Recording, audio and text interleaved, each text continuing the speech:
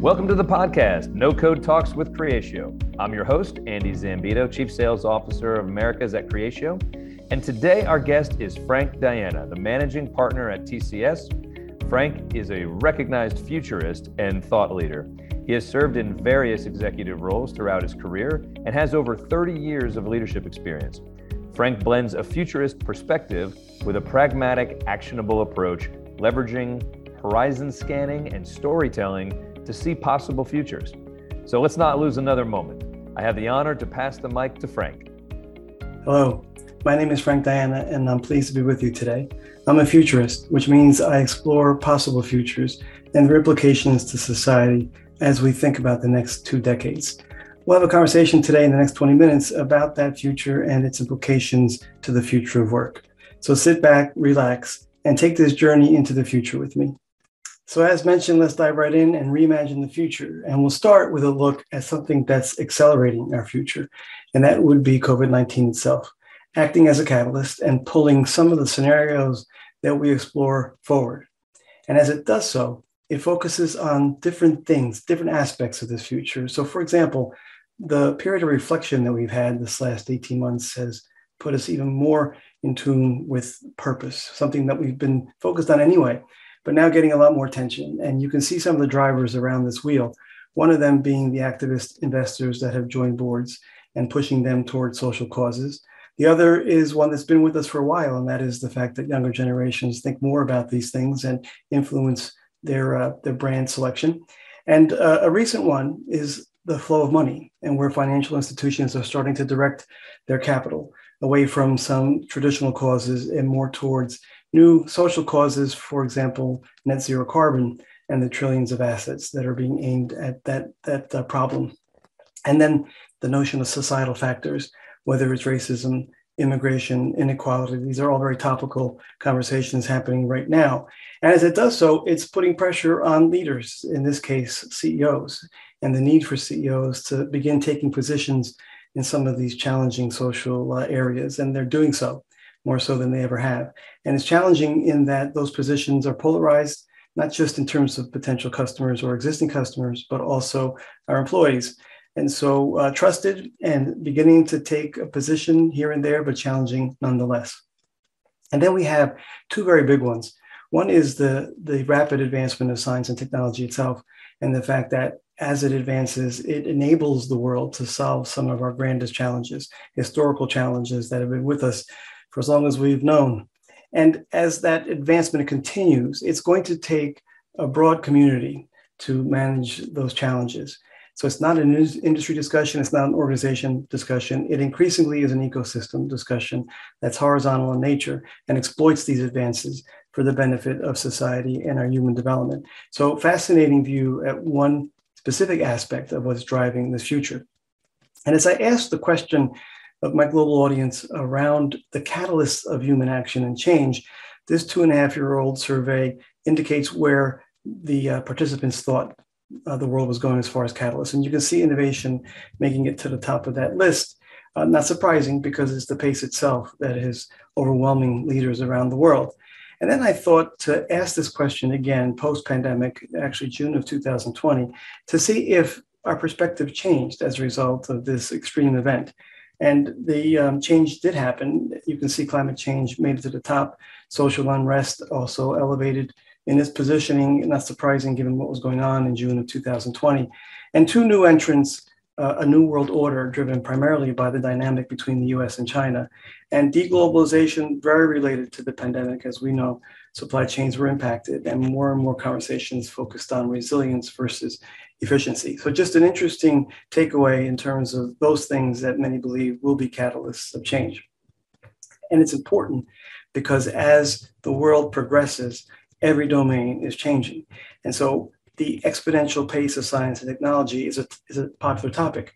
But what's not discussed enough is the slow pace of change in our institutions. And so as that slow pace of change continues, the exponential gap broadens and widens. And as that occurs, the challenge for society becomes fairly clear. We have one of 2 paths. We either slow the pace of science and technology, unlikely to happen, or we accelerate the path towards institutional change, which really has to happen if we are to manage constructive paths forward. And with all that comes the confluence or convergence of forces. These domains, when they do converge and change radically, have altered the world as we know it, and they're converging at this moment. And as that occurs, it puts pressure on our ability to understand these futures. So let's take a look at one specific domain, and that is society itself. What are the factors at the societal level that will influence the path of the future? And there's an overwhelming number, much like there are with every one of these conversations. So rather than focus on the breadth of change, let's drill in on a couple. The first being an obvious one, something very topical today in the media and in the dialogue around the world, and that is climate change and its impact on society. So we see this impact in terms of change and focus, but much needs to be done. When viewed through the lens of global security, possible futures are illuminated. You mentioned the Arctic ice melting and what that means to the geopolitical dynamic. You mentioned forced migrations that happen as a result of climate change and what that could do to destabilizing the globe. And so not just the issue of the global warming discussion, but everything that goes with that. Other topics in terms of society are the falling working age population, something that's a global phenomenon, as you can see from that chart there. And the conversation here is all about, will there be enough workers to do the work? Already something we're experiencing today, but something that by the end of this decade, many have believed will be an acute problem. And to deal with that problem, as we've seen with the acceleration of automation via the pandemic, there's likely to be an aggressive acceleration of automation and all that brings with it in terms of discussions around work in the future. And this future work conversation is a macro level discussion. It's not the remote work, hybrid work kind of conversations that are important. This is more of a macro, longer range view of work. And two demographical shifts that are impacting that specific topic. One, top left, talks to the fact that today we have more 65-year-olds on the planet than 5-year-olds and under. First time in 2018 that that's been true. And bottom right talks to the fertility decline.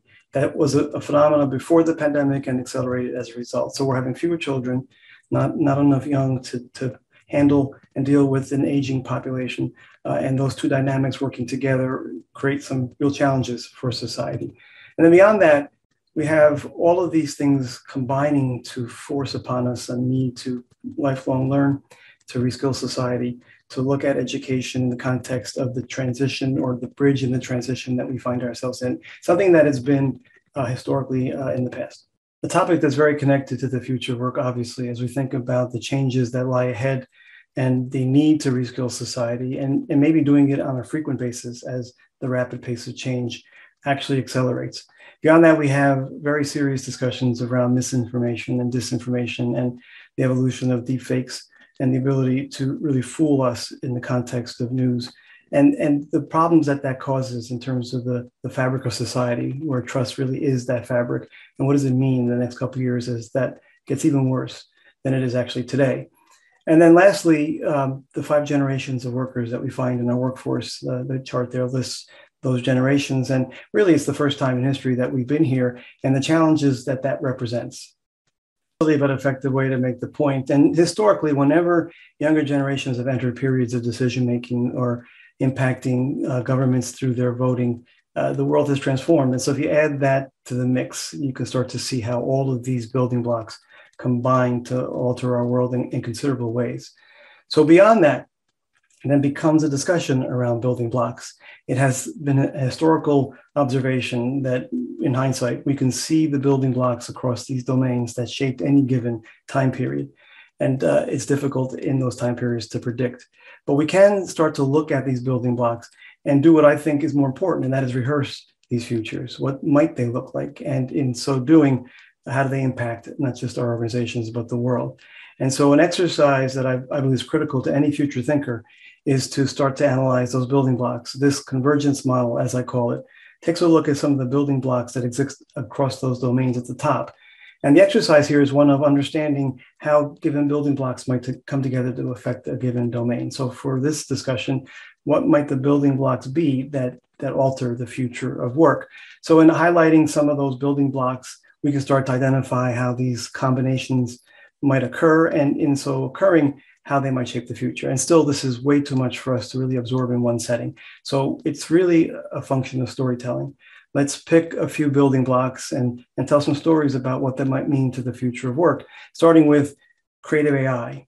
And if robots and AI get to the point where they can start to mimic some of the right brain characteristics of us humans, like empathy, creativity, compassion, et cetera, then what does that mean to the work in the future? We know that we are living longer lives, although the pandemic has impacted some of that. But as we move forward, living longer, healthy lives will be a common phenomena. And as that occurs, it alters our notion of retirement. And so this notion of post-retirement and what that world looks like is very topical in the financial services industry specifically. A fallen working age population we spoke about, a reskilling of society we also discussed, but the relocalization of the world, where the globalization phenomenon over the last 3 or 4 decades has really shaped our world, as we relocalize through cities creating their own energy, or cities growing their own food, or building and creating their own products and materials. As that occurs, the cityscape gets more powerful, and it alters the need for transport and logistics and distribution. And so that world looks very different than the current world. And what might form is a very different logistics internet, as some call it. And if we think about the autonomous truck as part of that internet, that's something that's occurring now. In the Deep South, there are trials underway in terms of the truck and autonomously traveling the highways of that Deep South. That area in the US is very conducive to these trials. But as that succeeds, we'll see it moving up and north in the US through stages. And by the third stage, 2025, 2026, autonomous trucks are a reality. And as that reality takes hold, it's the middle mile, at least initially, that is handled by the autonomous truck. The first mile, the driver handles to the transfer hub. The loads change to the autonomous truck, and then it takes over from there.